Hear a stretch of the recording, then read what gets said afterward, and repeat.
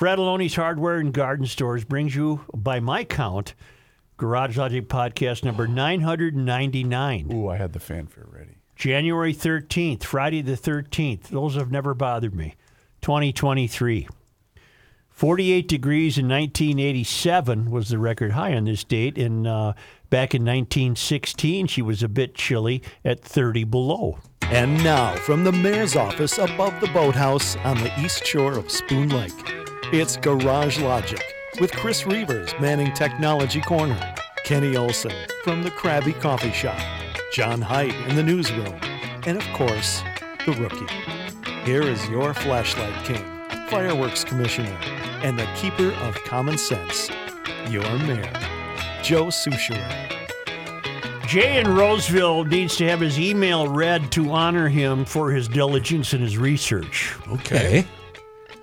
Gentlemen, I reviewed the full GL podcast archive to try and validate the true podcast number. Oh, boy. And I believe you are actually off by 2. That would make the January 12 podcast, yesterday, announced as number 998, the 1,000th podcast. Congratulations. That was fun. That was a good time. As mentioned on the January 9 podcast, both of the shows for 12/9/2022 and 12/12/2022 were announced as podcast number 978.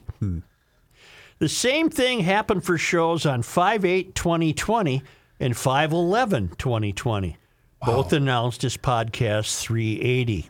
He went back. Maybe we can bring back the old motto for 2023, close enough.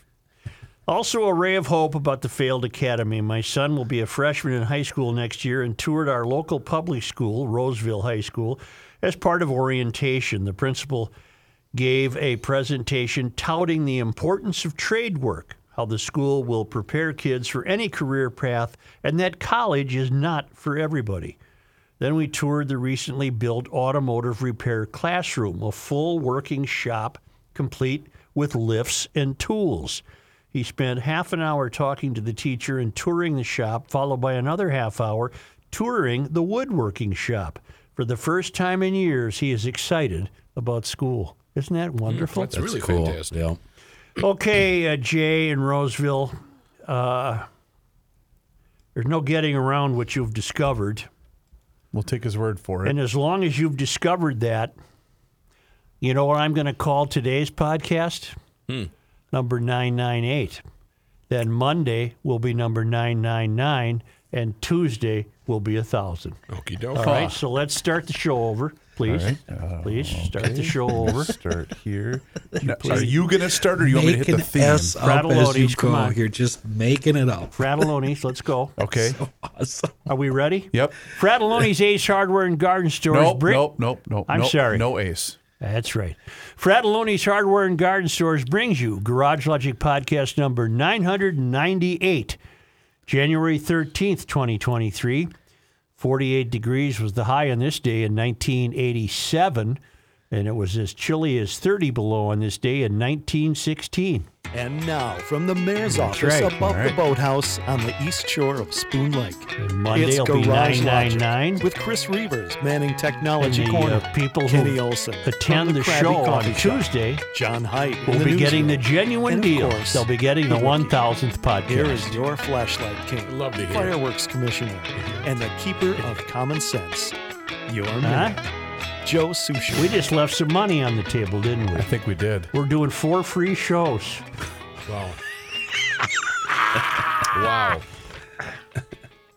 Those emailing, by the way, about the 1,000th podcast, the tickets have been claimed For a long time. for quite some time, and we're sorry that we can't accommodate all of the people that wanted to join us on Tuesday. Yeah. I got a note from our buddy Jordy, Yep. who writes the Penn Biden Center, where classified documents from Joe Biden's time as VP were found, lies at the center of the latest controversy affecting the president. And then Jordy wanted me to read a story about the Hunter Biden China classified documents mystery. It also has been discovered that 60 classified documents were found in boxes in Biden's garage, where he also keeps a very nice-looking 1967 Corvette Stingray. Okay. And Jordy notes that a 1967 Stingray can lose 65 classified documents in 4.7 seconds. Ba-dum, boom, boom. See, that was a ba-dum, boom, boom. But you weren't listening. No, I was. Yeah. Now, speaking of these documents, I was listening, going up and down the dial, driving in, and I tuned into the Glenn Beck show, and they've either discovered him previously or, unbelievably enough, they've just discovered Hank Johnson. Hank is continuing to represent some portion of the Atlanta area as a representative in Washington, D.C. Okay.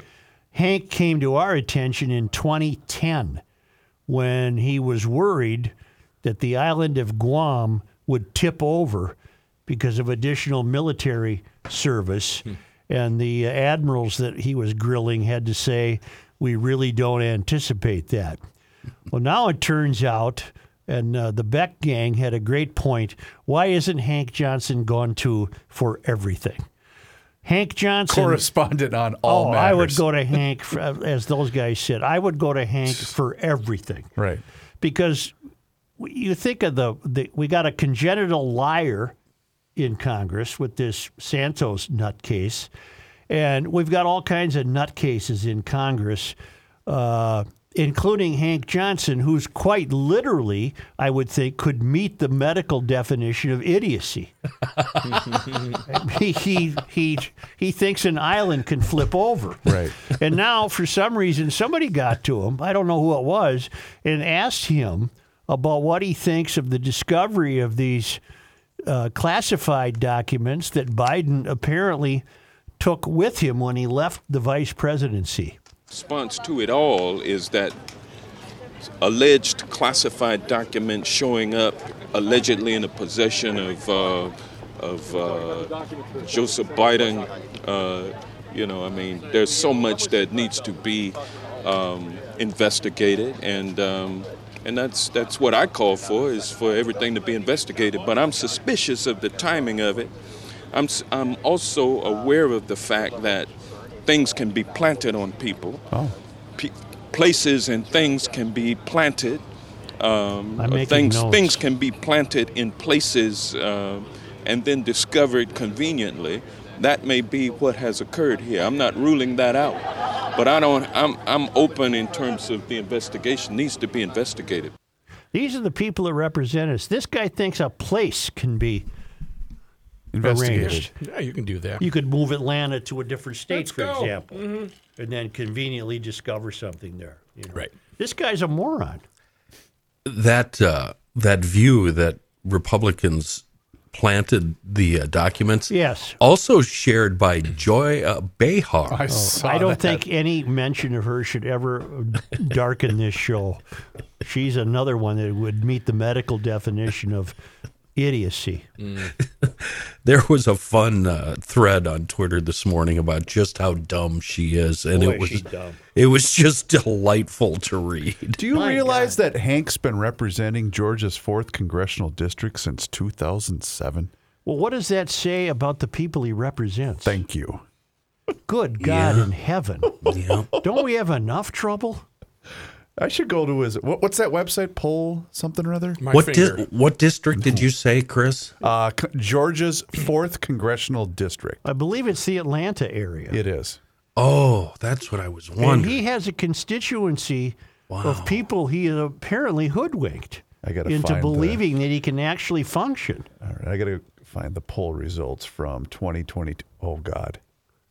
What?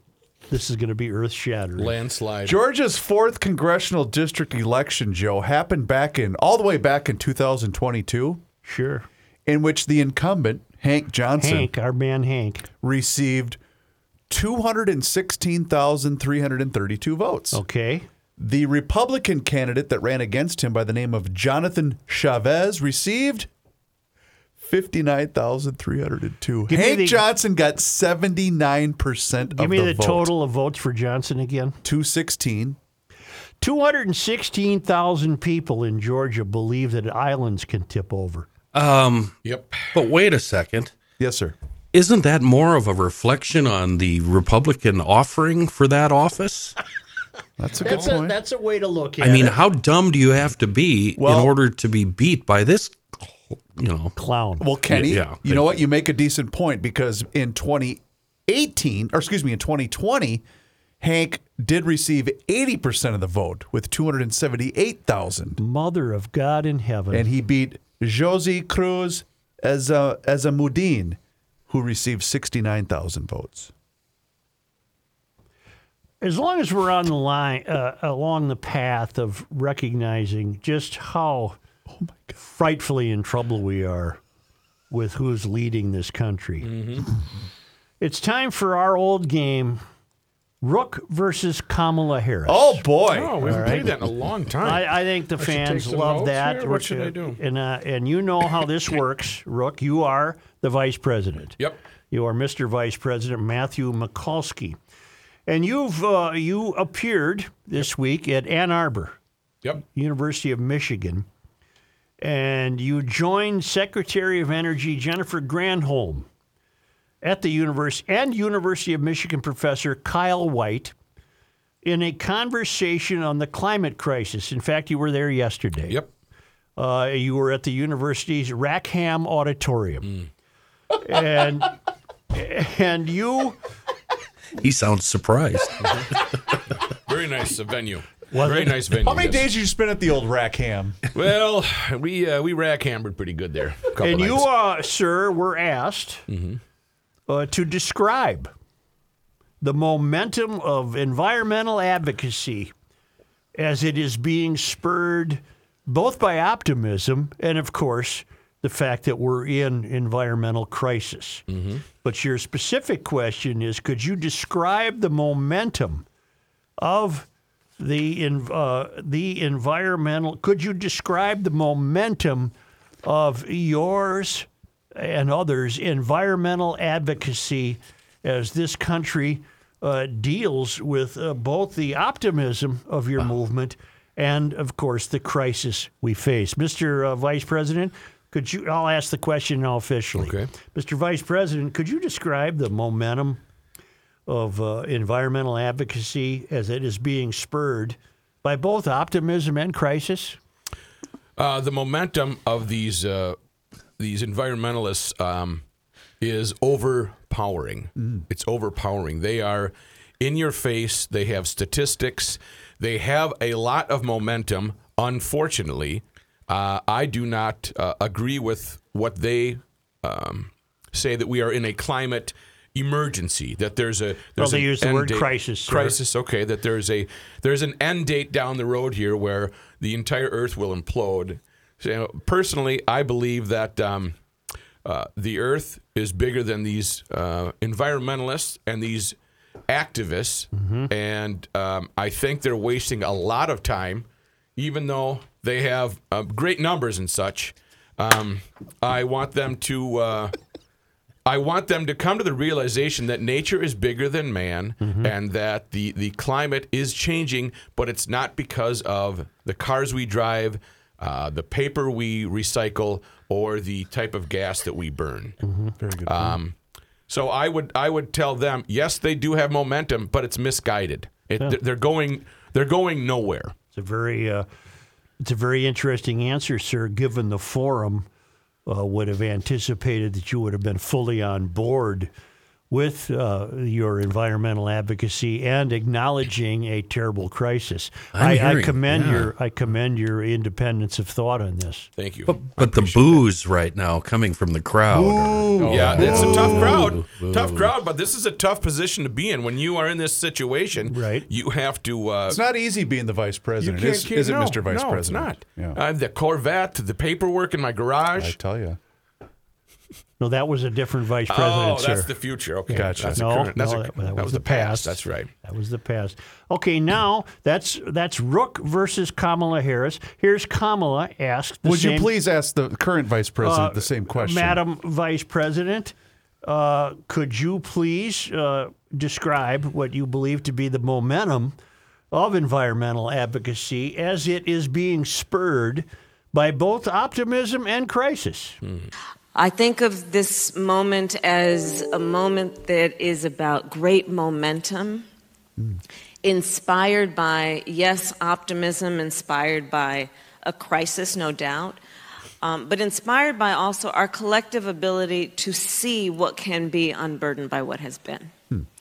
And that's critically important. It's critically important. Rook wins hand down. Not Hands even down. close. Not even close. Not even close. Not even close. Was it close?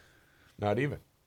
You are a better vice president than Kamala Harris. Wow, I'll take the gig. Yeah. I'll take the gig. There was another question, too. She is certifiably and medically convicted of idiocy. Idiocy, yes. Yeah.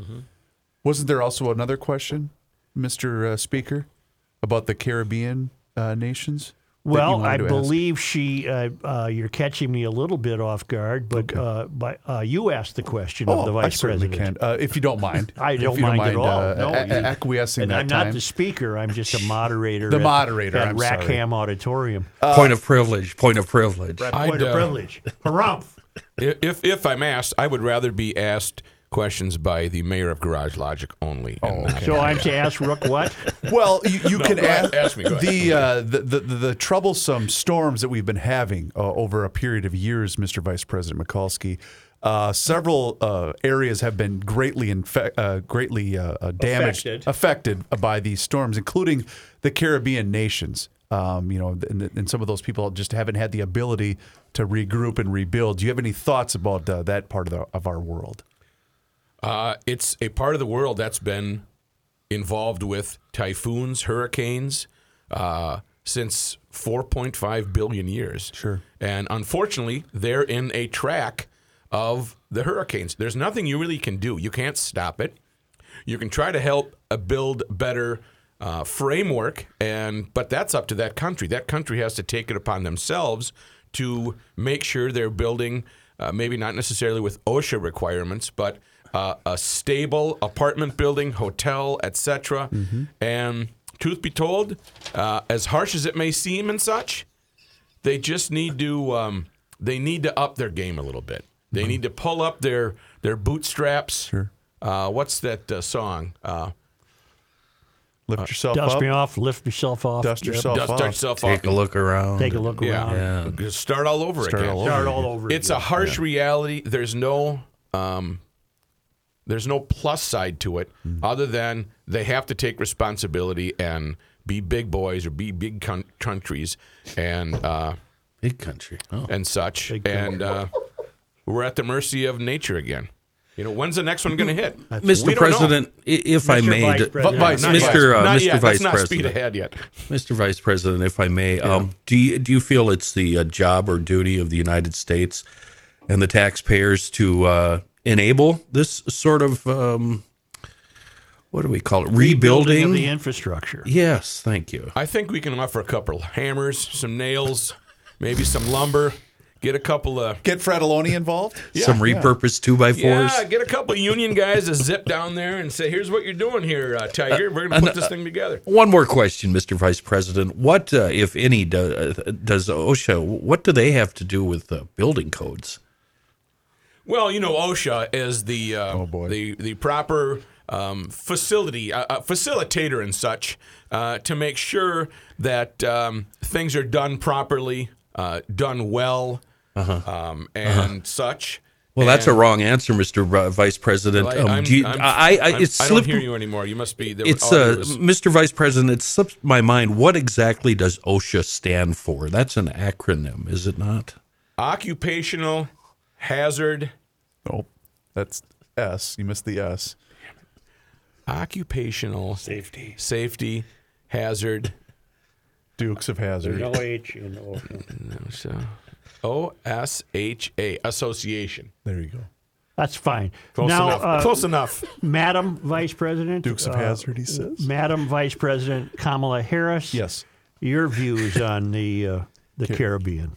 I convened, and I've convened now at least 3 times, a group that has their acronym CARICOM. It is the Caribbean nations, island nations. In the Western Hemisphere, that is where the Caribbean is. We are also in the Thank Western you. Hemisphere. They are our neighbors. Wow. Rookie wins again. She had to explain that. That is the worst condescension I've ever. Is that when you talk down to people? Yeah. Okay. That's the part, though, that she's nodding. You know, they're in the Western Hemisphere, and she's nodding as if, you know, Nobody knows. Get didn't it? know that. Get it? Get it? Yeah. Do you ever saying, think about it from a global perspective, which is not only what we do, we have a responsibility to do within our country, Well, but you have to- globally. Well, it just goes on and on. Her appearance at Rackham Auditorium at Michigan was well covered, and there's quite a bit of audio from her. But once again, Mikulski versus Harris proves that Rookie is No contest. is a better more gifted vice Who would have president. thunk it? Yeah, than this certified idiot. Can you imagine this? I'm sorry, that slipped out by accident.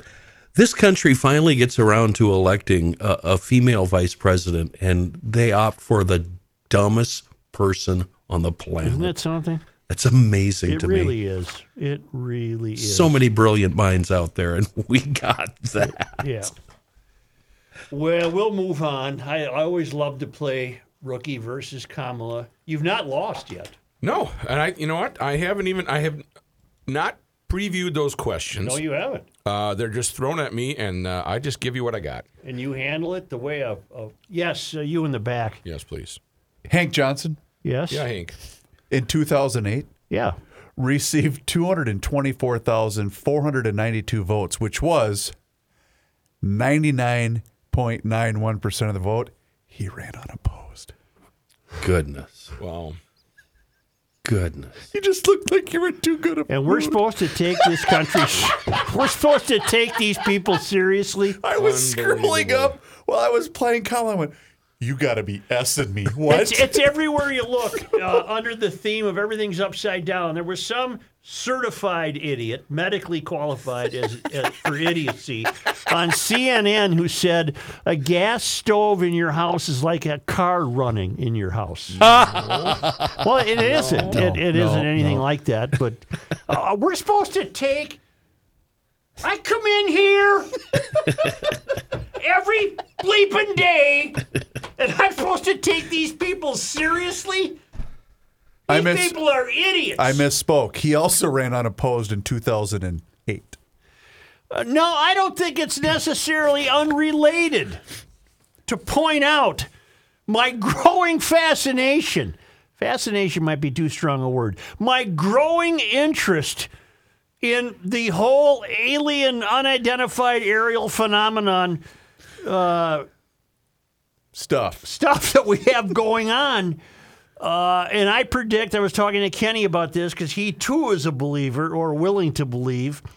I predict this year will be a big, I'm being serious now, a big breakout year in this news.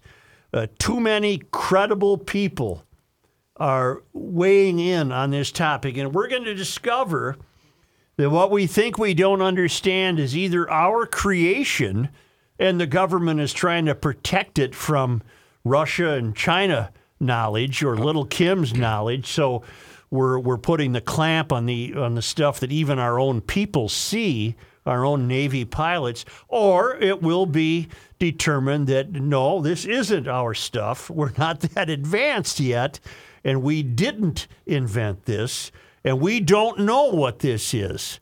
And I'm going to continue to watch it. I got an email today from Gary who writes, he didn't want his name used. Shoot. Okay.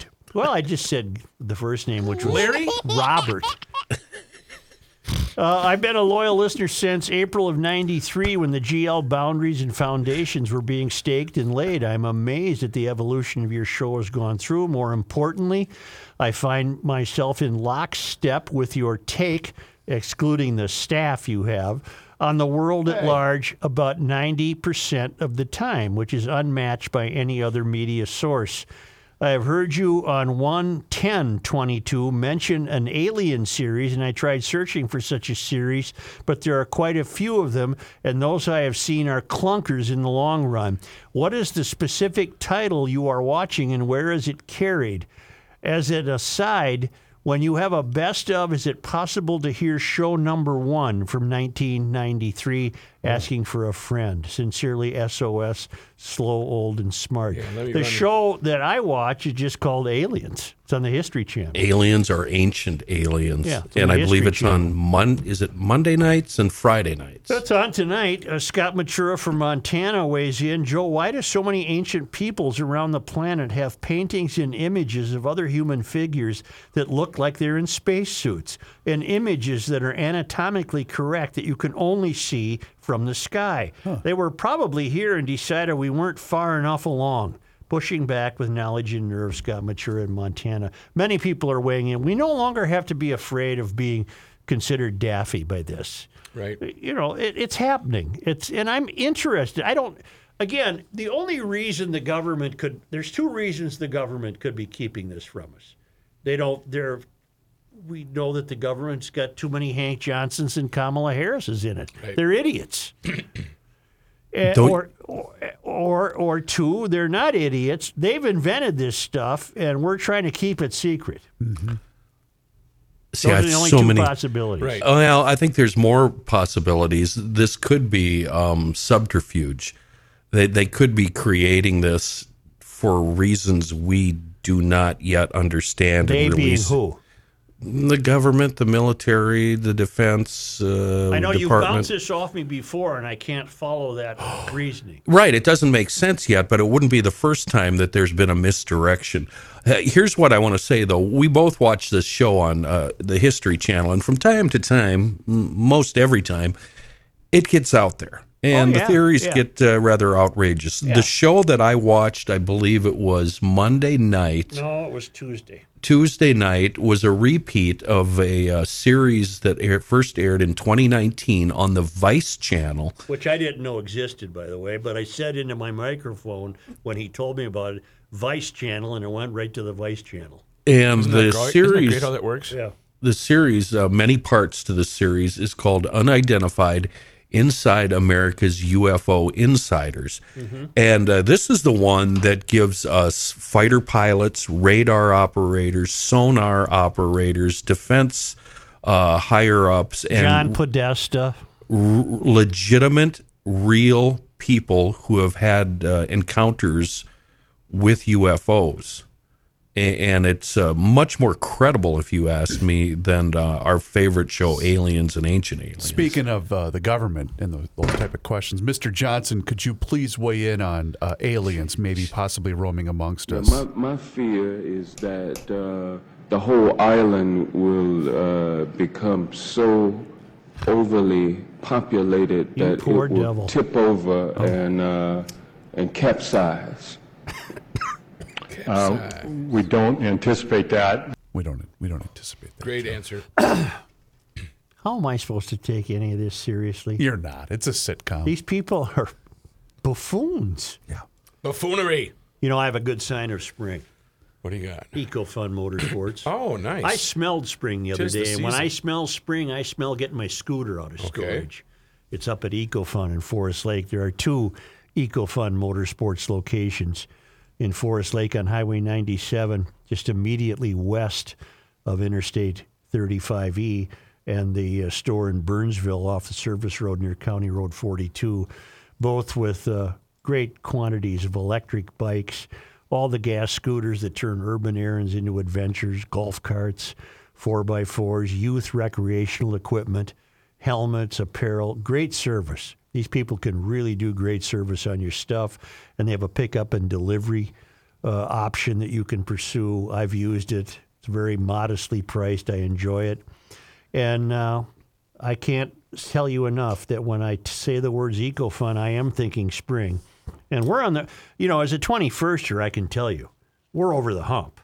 I mean, as a It's gravy 21ster, for you guys. as a 21ster, get to EcoFun and get your order in now and have it ready for when the 57,000 inches of snow that city council people think we have on the street at last melts, and you can Right. begin doing your errands on those fun scooters, or you letting the kids out in the yard with their youth recreational equipment. It's EcoFun Motorsports in Forest Lake and Burnsville.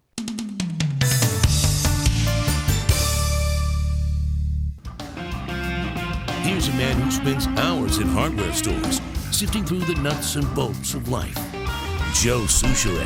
Hey, it's been a while since I've reminded everybody about this great website you can surf on over to seafoamworks.com, an excellent source on the proper use of all Seafoam products. They also have some really good advice on their website about reviving bad running engines. Seafoam motor treatment, it can be used to stabilize fuel for up to 2 years. That means it's perfect for storing equipment. You don't have to drain that gas tank anymore. And everything it does for small engines, it also does for the big ones, cars, trucks, tractors, and everything you can think of, both gas and diesel. Great preventive medicine and great for reviving old engines, trannies too, for that matter, with Seafoam Tranny Tune. Check out that website, seafoamworks.com, and you'll find it everywhere. It's our local company with a global reach and a true miracle in a world of bad gas. It's Seafoam. You know what we're going to have Tuesday night for the 1000th podcast celebration in Hopkins? What? Prizes. Really? Some neat stuff, yeah, that'll be given away. And you got to have your tickets with you. Unfortunately or fortunately, it's sold out. There is no way to get a ticket, and you will be witnessing the 1000th podcast. 99. Actually, it won't be, but we'll call it that, right? Because that's close enough. That's what it is, right? Close enough. But yeah, I got a call yesterday about all this neat stuff that's going to be very cool given to the attendees. I suppose based on a drawing or some sort of thing. There's a little bit more of Vice President Harris that I forgot to include in All right, this is Kamala. Sentence.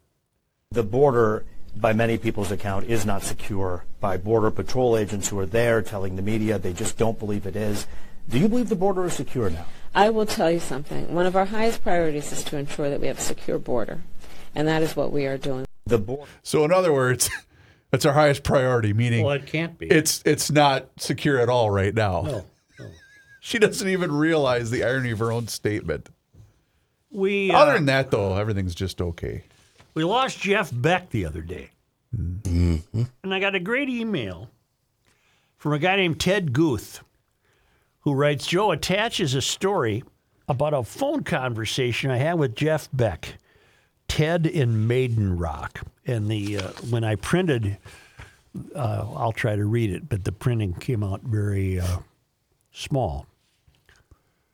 Joe, I was listening to your 1/12/23 podcast and heard the discussion about the unfortunate passing of guitar legend Jeff Beck. I have a Jeff Beck story you may find interesting. The story took place in 2004. I have a small vintage Corvette business, which I had a small vintage Corvette business, which I operated in Savage, Minnesota. I always maintained a couple of dozen of these cars in inventory. They range in years from 1953 to 1967. I had a website presence and sold and shipped many of my cars to Europe. One day the phone rang, I answered it, and there was a guy on the other end with a British accent who told me he was calling from Great Britain. It was not uncommon for me to get a phone call from overseas. He inquired about a restored and correct 1967 427 Roadster I had on my website. We discussed that particular car and had a couple of other 67 427 Roadsters and coupes also in inventory. It was clear that he was looking for the rare and expensive 435 horsepower optioned car. Due to the costs of those particular cars, I told him that I never inventoried cars with that specific engine option. Because of this, I wasn't able to meet his needs. We talked for a while about my little dealership, and he talked about the cars he owned. His were primarily street rods, though he was starting to collect American muscle cars from the mid to late 60s. He seemed very pleasant, and I enjoyed talking to him. Below is a transcript of the conversation after we were done discussing cars. British gentleman. How far are you from Chanhassen, Minnesota? Me? Well, I'm guessing that Savage is about 30 minutes from Chanhassen. Why? British gentleman. I was at Prince's Paisley Park studio in Chanhassen a couple of years ago. Me, doing what? British gentleman. Recording music. Back then, Paisley Park was the best studio in the world. Me, are you a technician or a producer? British gentleman. Neither. I'm a musician. Oh, my, what's your name? British gentleman, Jeff Beck. Me, Jeff Beck. I continue with a string of expletives that would make my grandmother proud. I'm a big fan of yours. What's it like to work with Prince? Jeff Beck, I never met Prince. I was at Paisley Park for just 1 week, Monday through Friday. The record company I was under contract with had rented one of the studios there for that week. There wasn't much else going on at Paisley Park when I was there. I rarely saw anyone other than those people I was working with. Me. Too bad you didn't get to meet Prince. Jeff Beck. Well, I think I came close to meeting him. I was in the commissary on Friday, the last day I was there. I was making a cup of tea, as I had done many times each of the previous 4 days. As usual, there was no one around but me in this large room. The door opened, and a big man in a dark suit walked in and asked me what I was doing there. I told him I was making tea. He told me I had to get out of the commissary immediately. I apologized and told him that I had been down here making tea all week and nobody told me I couldn't be in here. He informed me that Prince was now on the property, and because of this, much of the facility was off limits to me and anyone else. He then asked me what business I had being at Paisley Park Studios. I told him that my record company had rented a particular studio for the week. He then asked me what my name was, and I told him. He didn't say anything, but he had a confused look on his face. He turned around and walked away. I don't believe that he knew me. I hope you and your podcast listeners enjoy my Jeff Beck story. Rest in peace, Jeff. Ted in Maiden Rock. Isn't that great? What year was Jeff there? Did he happen to cite that by chance? I think it was 89. He was there. I know he was there in 89 with Stevie Ray Vaughan, and they were practicing for their upcoming tour. Wow. So 89, Chanhassen would have basically been out in the middle of the country back then, right? Right. Well, he was talking to him. That's cool. In the 2000s. And Beck said I was there a couple of years ago. Oh, okay. So maybe it was after that. Yeah. But I think the guy he's referencing, isn't that his bodyguard Chick? I have no idea. He was a big mountain of a man. Well, whoever the oaf was, he didn't know who Jeff Beck was. I wouldn't call him an oaf. No, I am going to. He could take all of us on at once. He was a gentle giant. Okay, gentle giant, but he didn't know who Jeff Beck was, which surprises me. He was the one that when I was at that Miles Davis show at Glam Slam, and I was upstairs, and Prince was right next to me at the bar. And I said to Prince, thanks for bringing Miles in. And I felt somebody pushing against my shoulder, and I turned and looked up and up and up and up. And he didn't say anything to me. He just looked at me, and that was my cue. Get away. Yeah, get away. No more talkie. No more talkie. What a cool story. I have further corroboration of the...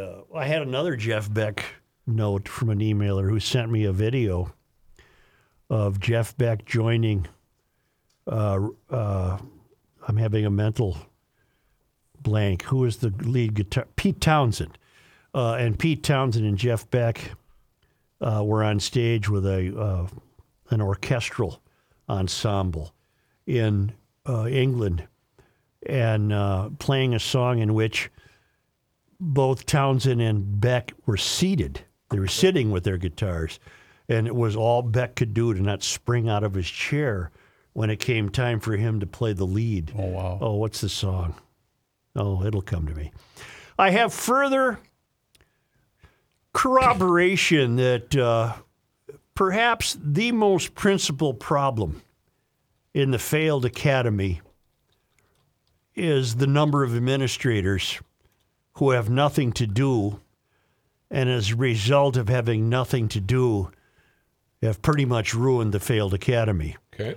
Because what they ultimately decided that they must do was task themselves with making sure no kid was ever uncomfortable.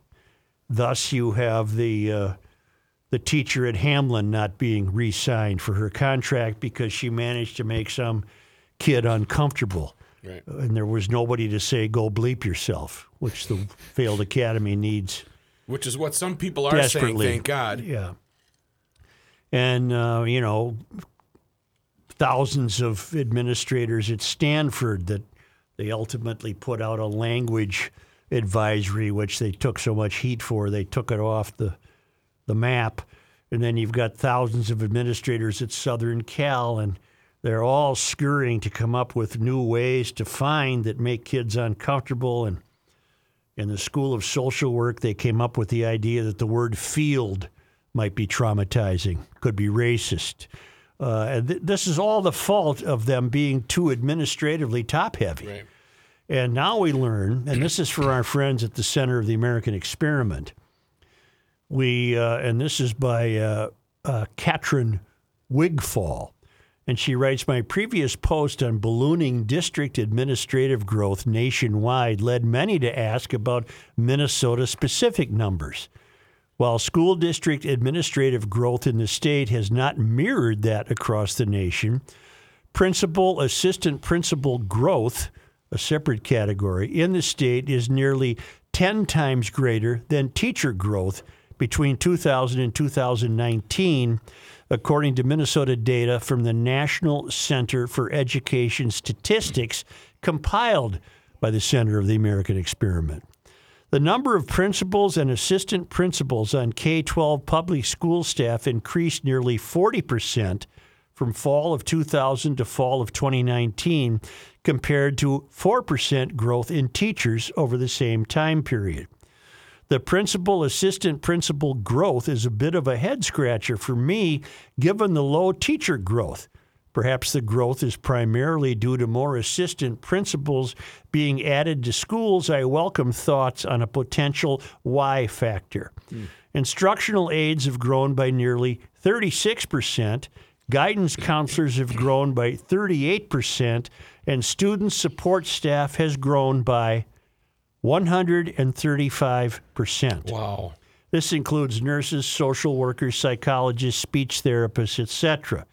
Student mental health concerns, GL has predicted that will become a bigger and bigger dynamic in the failed education system. Student mental health concerns have been at the forefront of education-related conversations recently, with numerous studies associating school closures with adverse mental health systems. So there you have it, further corroborating evidence that hand in hand with the academy failing is the growth in administration. And I submit to you, let's just go back to Stanford, with 15,700 administrators and only 16,900 students, you have too many administrators who quite literally have to invent a reason for them being there. And the reason they've invented, it strikes me, is that they have decided that no child shall be made uncomfortable. So they keep finding these absurd examples of what they believe, because they're idiots, they believe could cause discomfort, thus the word field. Or in Hamlin's case, a depiction of Allah shown after great forewarning that if this bothers you, you may leave the class. And so what do? We don't go say, go bleep yourself if you're upset. You were given plenty of warning. We can the teacher because somebody was made. And I'm sure involved in that decision to not re-sign the adjunct professor were administrators. Among them would be the vice president for, ironically named, Inclusive Excellence. Mm-hmm. So you've got too many of these people on board, and they're ruining the whole thing. It's pretty much ruined. There are a few schools where maybe this is under control, but I'm essentially unaware of them. It's almost as though all the academies in the country decided on the same day, let's ruin this. And who oversees them? Well, I would imagine, let's take a school like Hamlin. I would imagine the Fanice Miller, the so-called president of what used to be Hamlin, because it's no longer a school in my estimation, 1854 to 2022, rest in peace. I would imagine Fanice Miller, the president of Hamlin, or the presidents of other schools, they oversee the administration. But nobody oversees the president? It could be, I guess, in the case of a public school, it would be a board of regents might oversee the president. Well, in the case of Hamlin, she needs to go. Well, of course. They should lose their accreditation as a But school. They're not a school. There's nobody there to show her the door. No, because all of the administrators put in place would be there to pat her on the back and say, yes, we've caused some Islamophobia here. We must do something about this. Harumph, harumph. And out goes the teacher. There's even Muslim organizations. Such, there's even Muslim organizations that are against the school. Oh, many Muslims and many Muslim organizations think Hamlin is acting ridiculously. Mm-hmm. And that's been well noted. I'm aware of that. And in fact, I'm sure there are many Muslim organizations that are embarrassed by this and believing this does our program no good whatsoever for you to act like this. It shows that we're intolerant and quick to hit the trigger, and we're not. Those organizations are saying we're not that way at all. And here come these fools who are led by their own sense of virtue, and they really don't know what they're doing. Right. And it's not education. It's just not an education. And Hamlin, forever in my mind, is no longer a university. So, but getting back to the center of the American experiment, there's further corroboration in the state of Minnesota that there's just this great emphasis on hiring more and more and more administrators and what was I calling them? What did I call them? Not only more assistant principals, but more and more aides, guidance counselors, things of that nature, nurses and what have you. And none of it has to do with reading, writing, and arithmetic. Nothing. You know, I hate to pile on. Actually, I don't. I don't hate to pile on. But I discovered another piece of audio that I think is worthy of your time. From? Well, her name is Alexandria Occasional Cortex. But I like to call her AOC. Right. And she has weighed in on the gas stove controversy. Oh, I'd like to hear this. I'd like to hear this.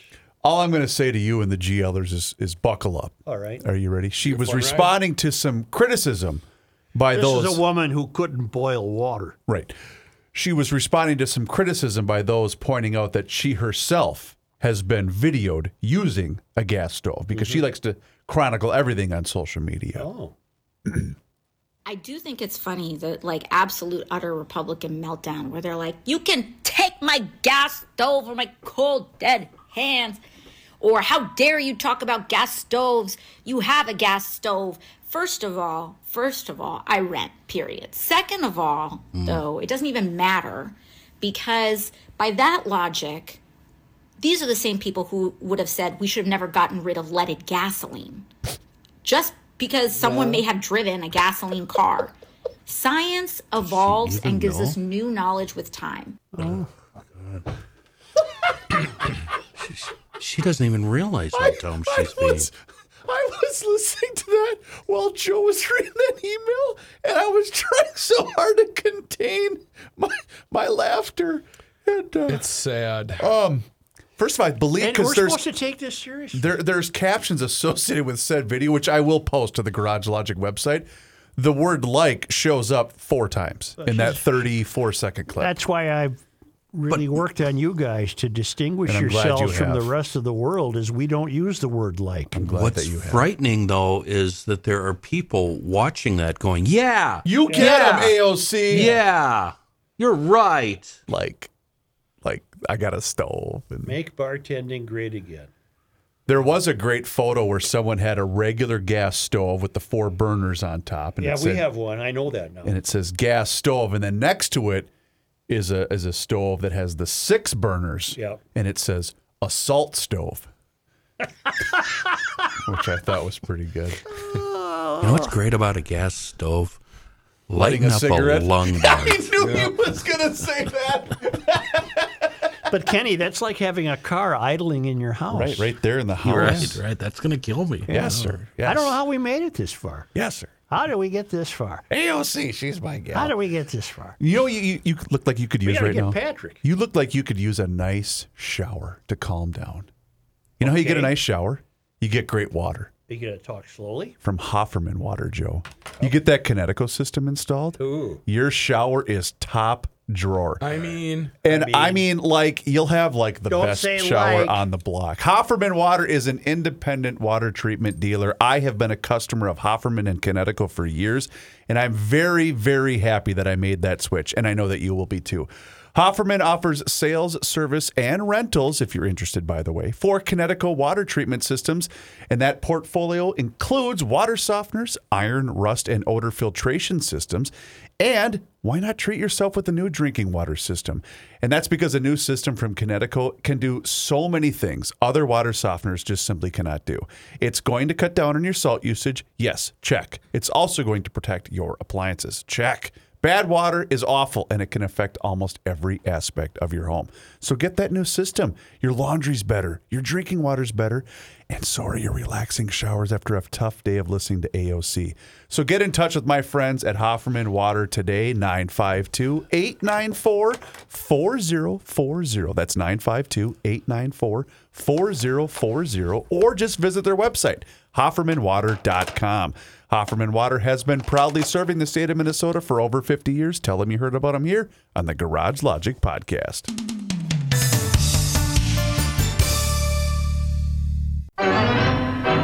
This guy wears many hats, just not indoors. Joe Souchere. This guy wears many hats, Did it again. just not indoors. Joe Souchere. Third time's a charm. Yeah. Hey, Pat. Yes, Joe. What's up?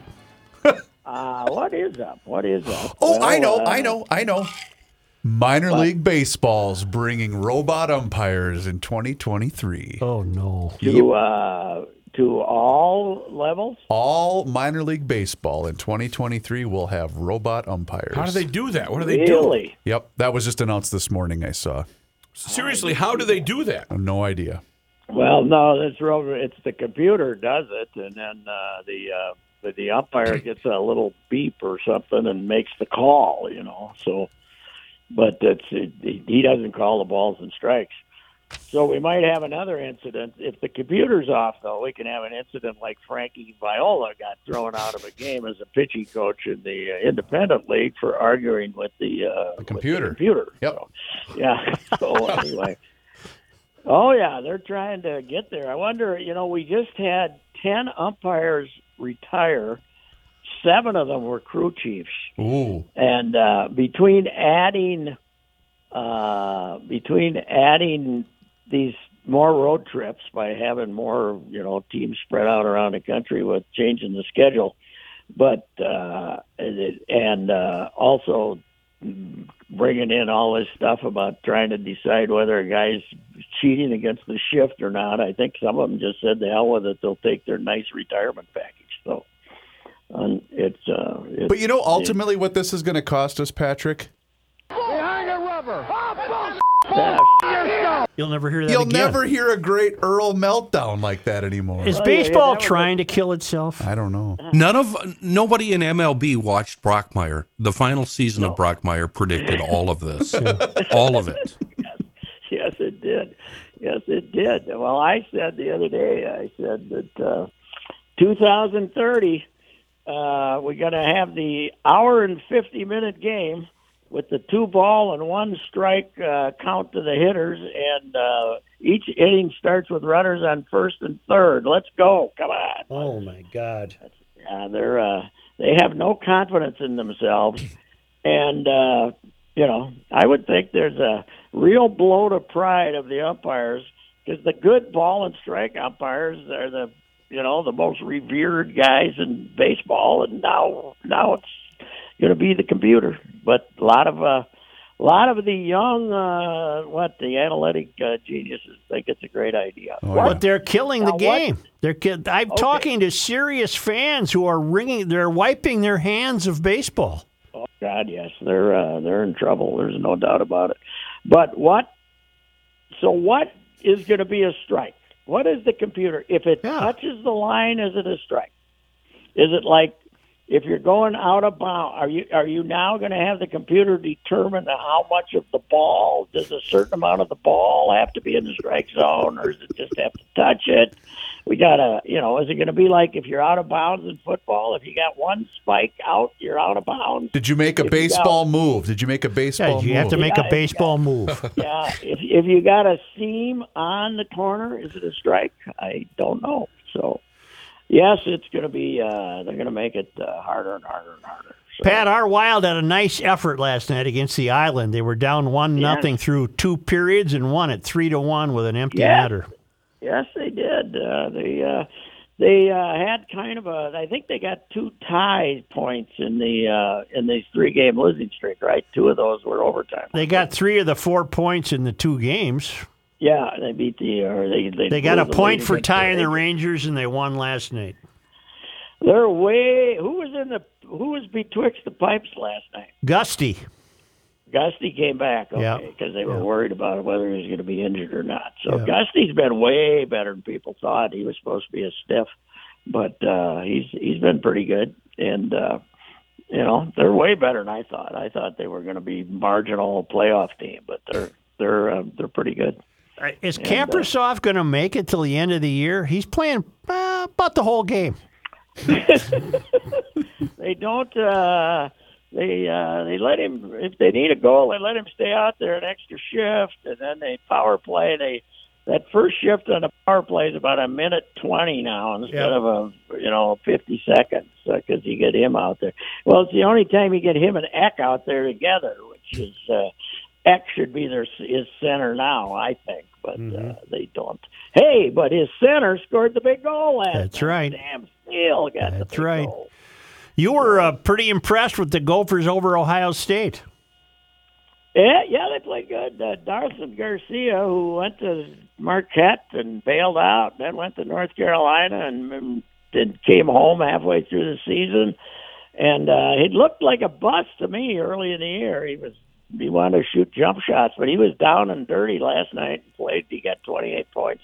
Played real good. And then, Joe, we got the big call. 1.7 seconds to go. That's tie game. The Gophers, it looks like they're going to kick away another one because they had a nice lead, and then they let it get away. And the guy from Ohio State blocks a shot, and they call it a foul, and our guy makes 1 out of 2 free throws, and they win the game. So Joe, I know you weren't watching, but they had the coaches mic'd up, right? Yeah. That's going to be their big gimmick to try to get somebody to watch a Gopher to not watch college basketball now because the games are all, they're just endless games. And they had them all mic'd up all night. This is not just for little tidbits. They had them screaming all night. And these guys are lunatics. Ben Johnson, I love him, but shut up for 2 minutes. Yeah. These guys are playing, and they're screaming, Guardia, get over here, blah, blah, blah, get over here. They're not listening to you. They're not listening. They're trying to watch this other guy. They're not over. You can't give constant instruction. The guy from Ohio State wasn't quite as bad, but later this week, Richard Pitino from New Mexico and Tim Miles, our old friend, now at San Jose State, are going to be mic'd up. So if you always wondered what Pitino was whining about, now you have a chance to listen in. It'll be great.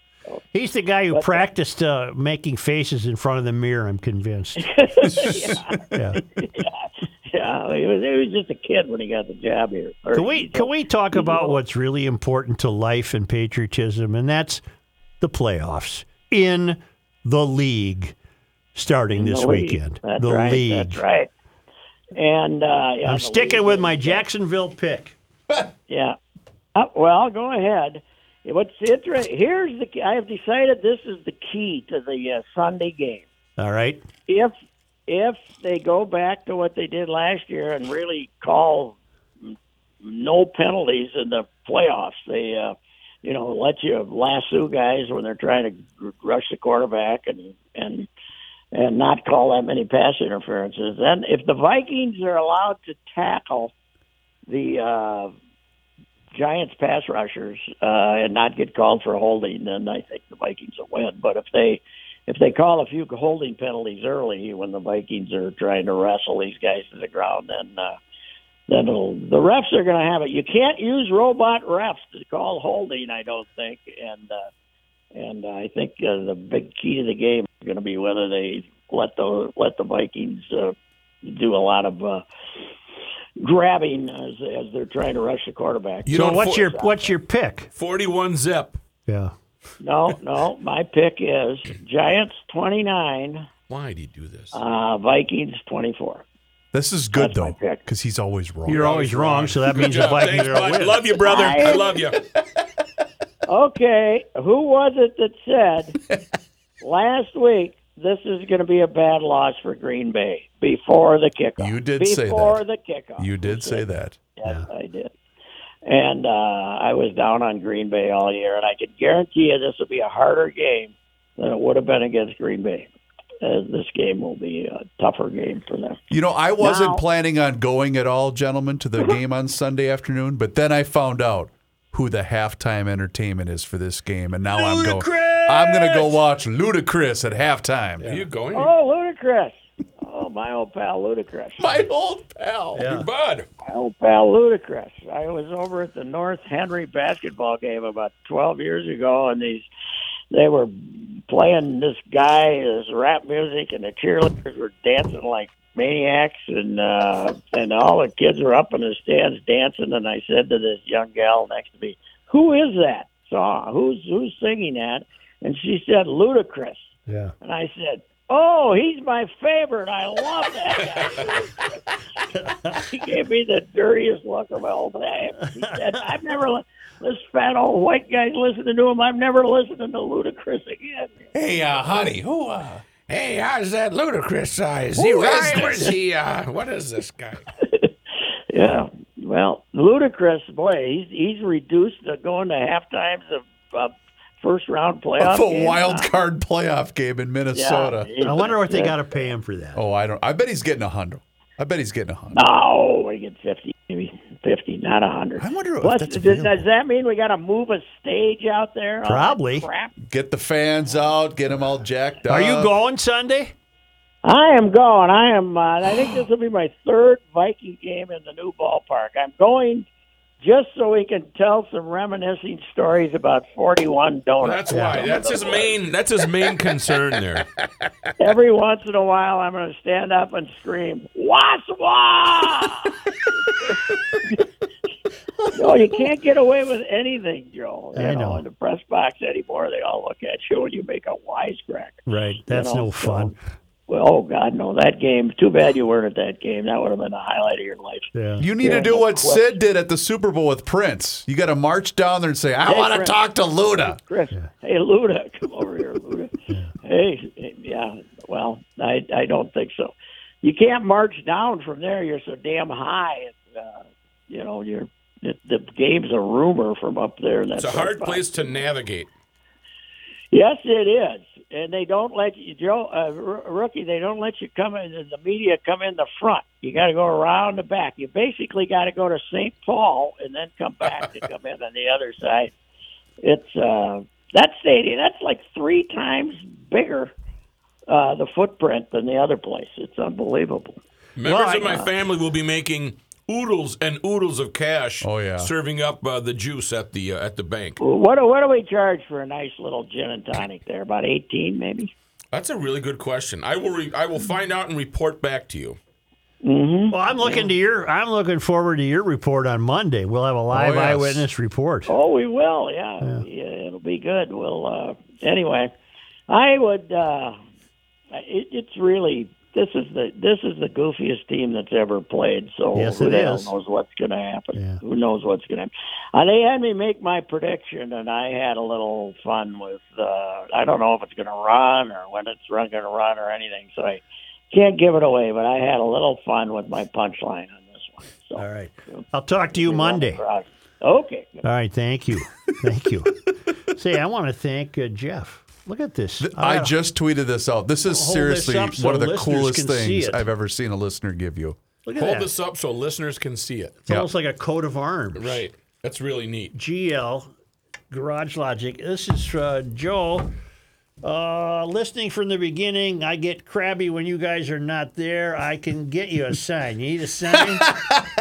Here's a sandblasted, carved cedar sign to hang in the garage or light your next campfire with. I would not do that. Congrats on the years and the 1000th podcast. Hail everyone. Jeff Case, Designs by Jeff. And then he also sent a picture of the two bobbleheads he has on his desk. Me and the former governor. And the body. Former governor. But here, this guy has a website. Check this guy's workout. Oh, give it to me. I'll link it. Well, let me get it for you. Here we go. It's a .com thing. Does the Such bobblehead look frightened?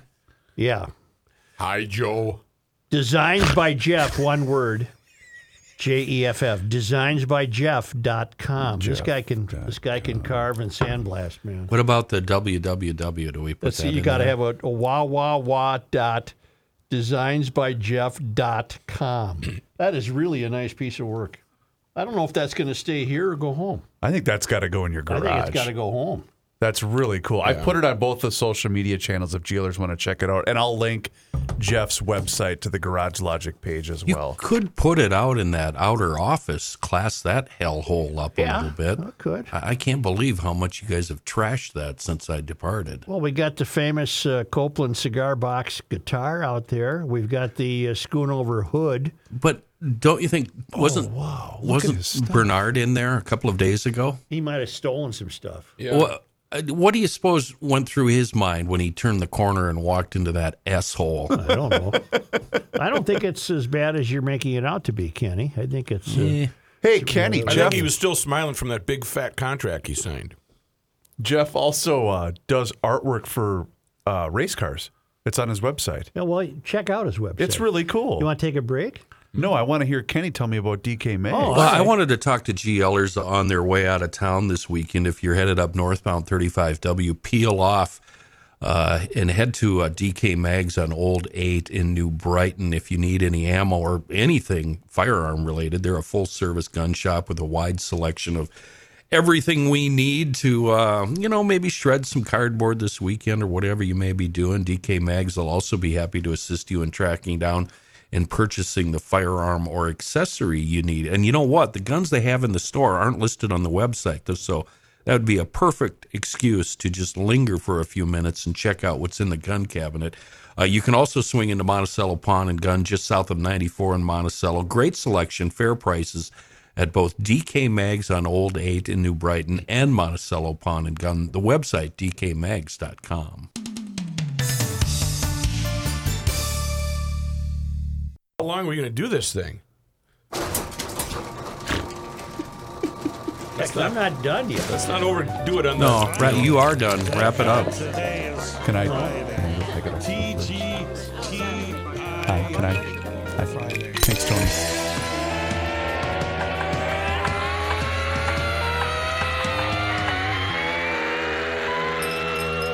It's the scramble. It is. And who are you going to call? Slush Buster. Thank you, rookie. It's that time of the year, Joe. It really is. It's the season, isn't it? It's slush busting season. Yep. Right and now. the weather's right for it. It really is. You get that thaw going, you get a little slush up into that wheel well. You need to go get yourself a slush buster. So apologies go out to, this is from Dave, forwarded to me by the mayor. He says, "Hail the Flashlight King. Hail you. Hail you. I placed an order for my slush buster in early December and thought I would have it by now. Amazon shows that if I placed an order today, I should have it by Jan 9. What the hell?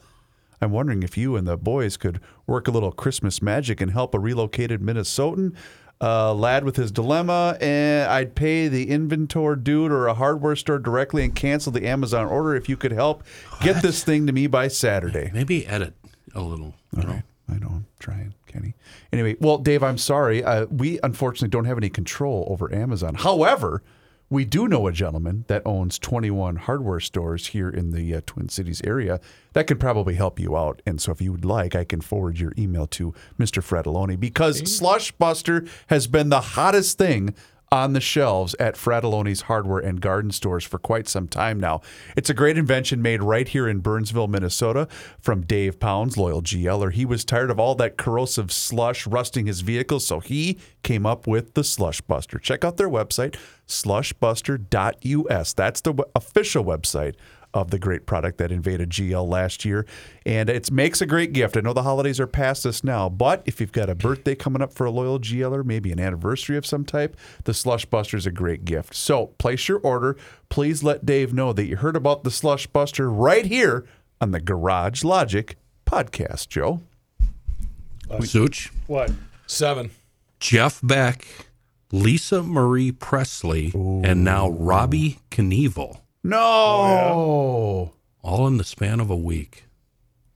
Did you guys see the photo of Lisa Marie and her mother at the Golden Globes just a couple of days ago? She died the next day. Kenny, they look like they're sisters, not mother and daughter. Yeah. That's just terrible. Let me just finish this text. She was only and 54. She had what Hamlin had for Buffalo, the cardiac arrest. Ooh. But she looked like she was rode hard and put away wet. Yeah, she looked a lot older than 54. Probably not the best thing to say about somebody after their demise. And a lot of people on Twitter are ganging up on her and saying, see, I told you so, because she was a big proponent of the vax and the shots. And they're saying, well, that's what killed her. We don't know that. You know, I ignored every lure thrown to try to catch me on the Hamlin situation. Many people wanted to blame the vax for Hamlin. Right. I'm blaming a helmet in the chest that caught the heartbeat between beats. It's very odd, but it happens. Do you guys recall we were discussing Governor Walz was terribly excited, was jumping up and down like Dom DeLuise when he got to sit in that electric fire truck? Uh-huh. Remember that? Yeah. And that we learned that the fire truck cost, what, way over $1 million? It was very expensive. Twice as much as a regular fire truck? Yeah. And I got a note from Sean down Foldaway, who writes, Joe, you mentioned on January 9 that Walz was doing a photo op with Minnesota's first electric fire truck. Don't tell me we don't have any money. The truck, as electric with a diesel generator to keep the electric battery powered, cost $1.6 million. The same truck with a standard diesel engine costs half that. Don't forget, that's just the initial cost of the truck. There also needs to be a newly built charging stations, a power grid to support it, and a nearby maintenance facility to work on it. And if you thought a Chevy Bolt replacement battery was expensive and replacement chrome, imagine what this electric fire truck will be worth in 10 years when the batteries are older, less effective, and antiquated technology.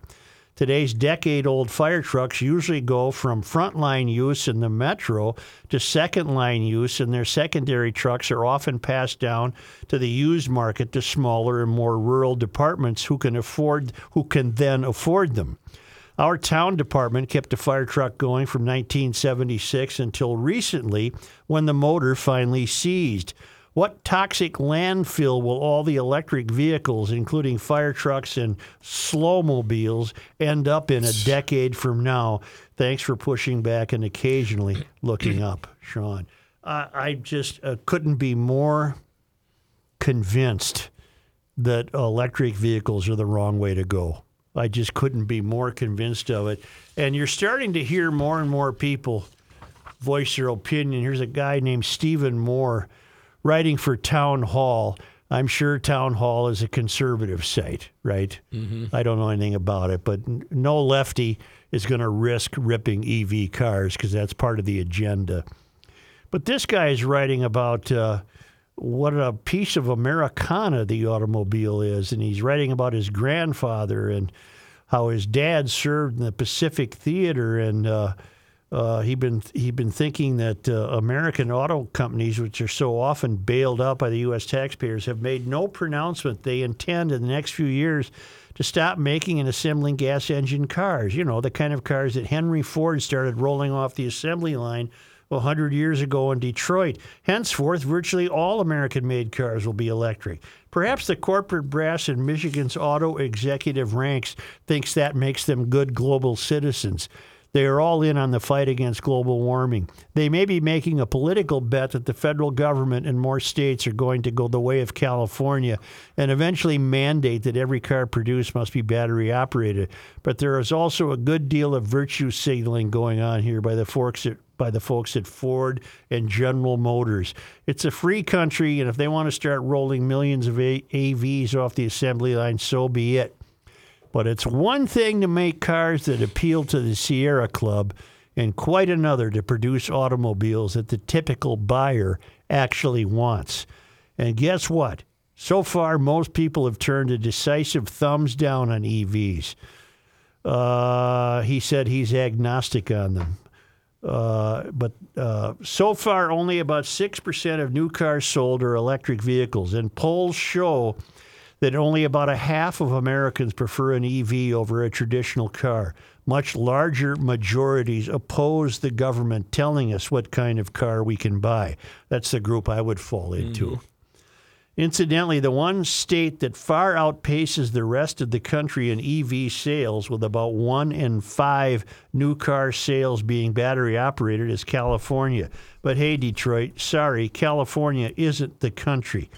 All of this is to say that there's a decent chance that American auto companies' shift to AVs is going to fail. This could even be the most epic failure for American car country since Ford introduced the Edsel. Meanwhile, and this is an especially sad part of the story, at least one company realizes the tomfoolery of making only electric cars, and that company is the Japanese automaker Toyota. Akio Toyoda, the president and grandson of the founder of the giant Japanese car company, is going to buck the trend. People involved in the auto industry are largely a silent majority, Toyota recently told news reporters. That silent majority is wondering whether EVs are really okay to have as a single option, but they think it's the trend, so they can't speak loudly. Toyota wasn't done. I believe we need to be realistic about when society will be able to fully adopt battery electric vehicles, he explained. And frankly, EVs are not the only way to achieve the world's carbon neutrality goals. Toyota is right on all counts. There is scant evidence that EVs will reduce pollution levels more than traditional cars, in part because most of the energy for the batteries comes from burning fossil fuels, and because the batteries themselves create waste issues. How can it be that a Japanese CEO is more plugged into the tastes, preferences, and buying habits of American car buyers than those based here at home? Yes, I know Toyota has many plants in the U.S.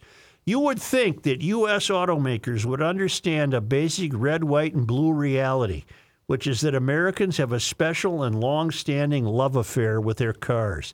They aren't going to trade in their Mustangs, Camaros, Cadillacs, and trucks for an EV. For many of us, that would be akin to taking away our firstborn. What's sadder still is that the Japanese seem to understand American car buyers better than execs in Detroit. Honda and Toyota were the first to recognize that people wanted more fuel-efficient cars when gas prices more than tripled in the 70s.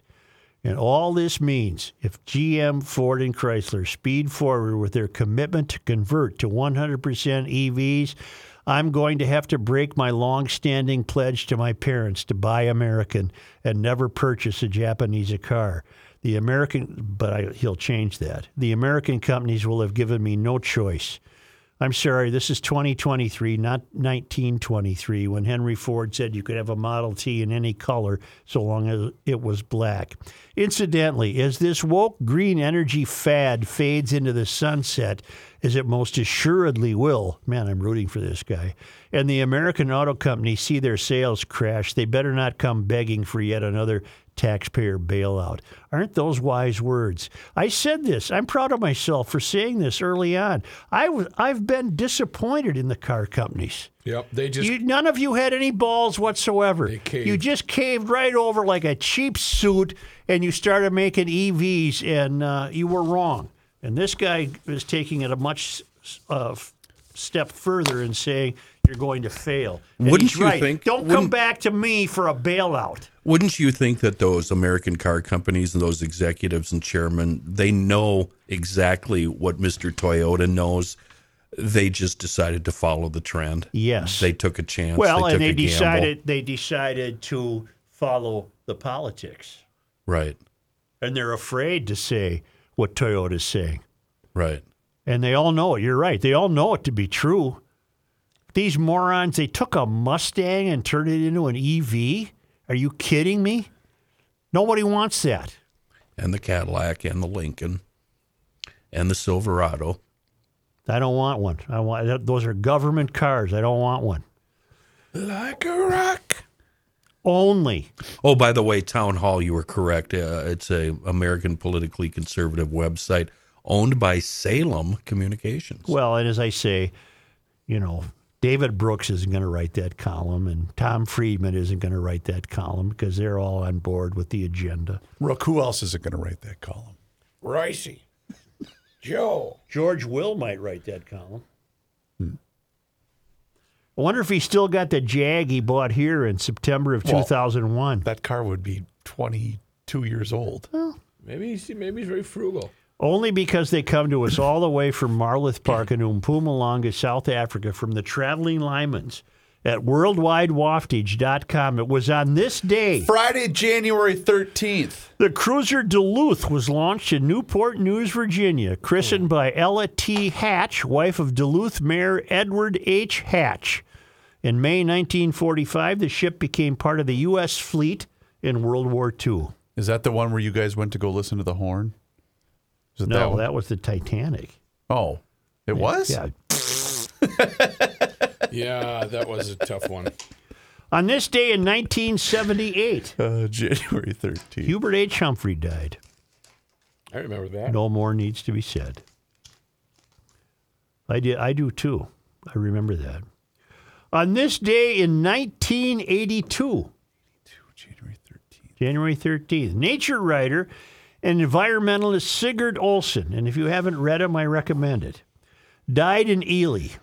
Born in Chicago in 1899, Olson served as a canoe guide in the Boundary Waters region and was active in environmental issues beginning in the 1920s, playing a prominent role in the battle for federal protection of the Boundary Waters Canoe Wilderness Area, and beginning and serving as president of the Wilderness Society. I've enjoyed his writing.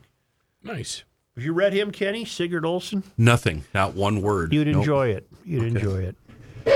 Thank you, GLers, and go. Was that my chair? Yeah. I think so. Go Vikes, huh? Yeah, let's do Hey, it. go Vikes. Skull! Skull! Straight from their skulls. Skull! My God. My goddess. Rook, you going to take it from here? Yeah. I'm going to take you to Pod Man. Take you down to Pod Man, and you can go check it all out. What are you going to check out? All the podcasts that are out there. There's some great stuff out there. You just got to check it out. Pod Man on your smartphone. Slide on over to your YouTube channel. Garage Logic has a YouTube channel. I'd like you to subscribe to that, and you will be entertained, and you'll check out some really cool videos, stuff that might be brand new to you, but happened so long ago. That's Garage Logic on YouTube. And then, of course, the Town Council. Sign up at garagelogic.com. And, for a very, very wonderful low price of $10 a month or $100 for the year, you can get inside information. How long till Find he out. drops that sign? He's going to drop. He's already hit it with the micro. Don't Look at nick the way it. he picked up the logo. That's really cool. I can't wait for mine to come. That's Jeff Designs. Designs by Jeff? Designsbyjeff.com. Jeff.com.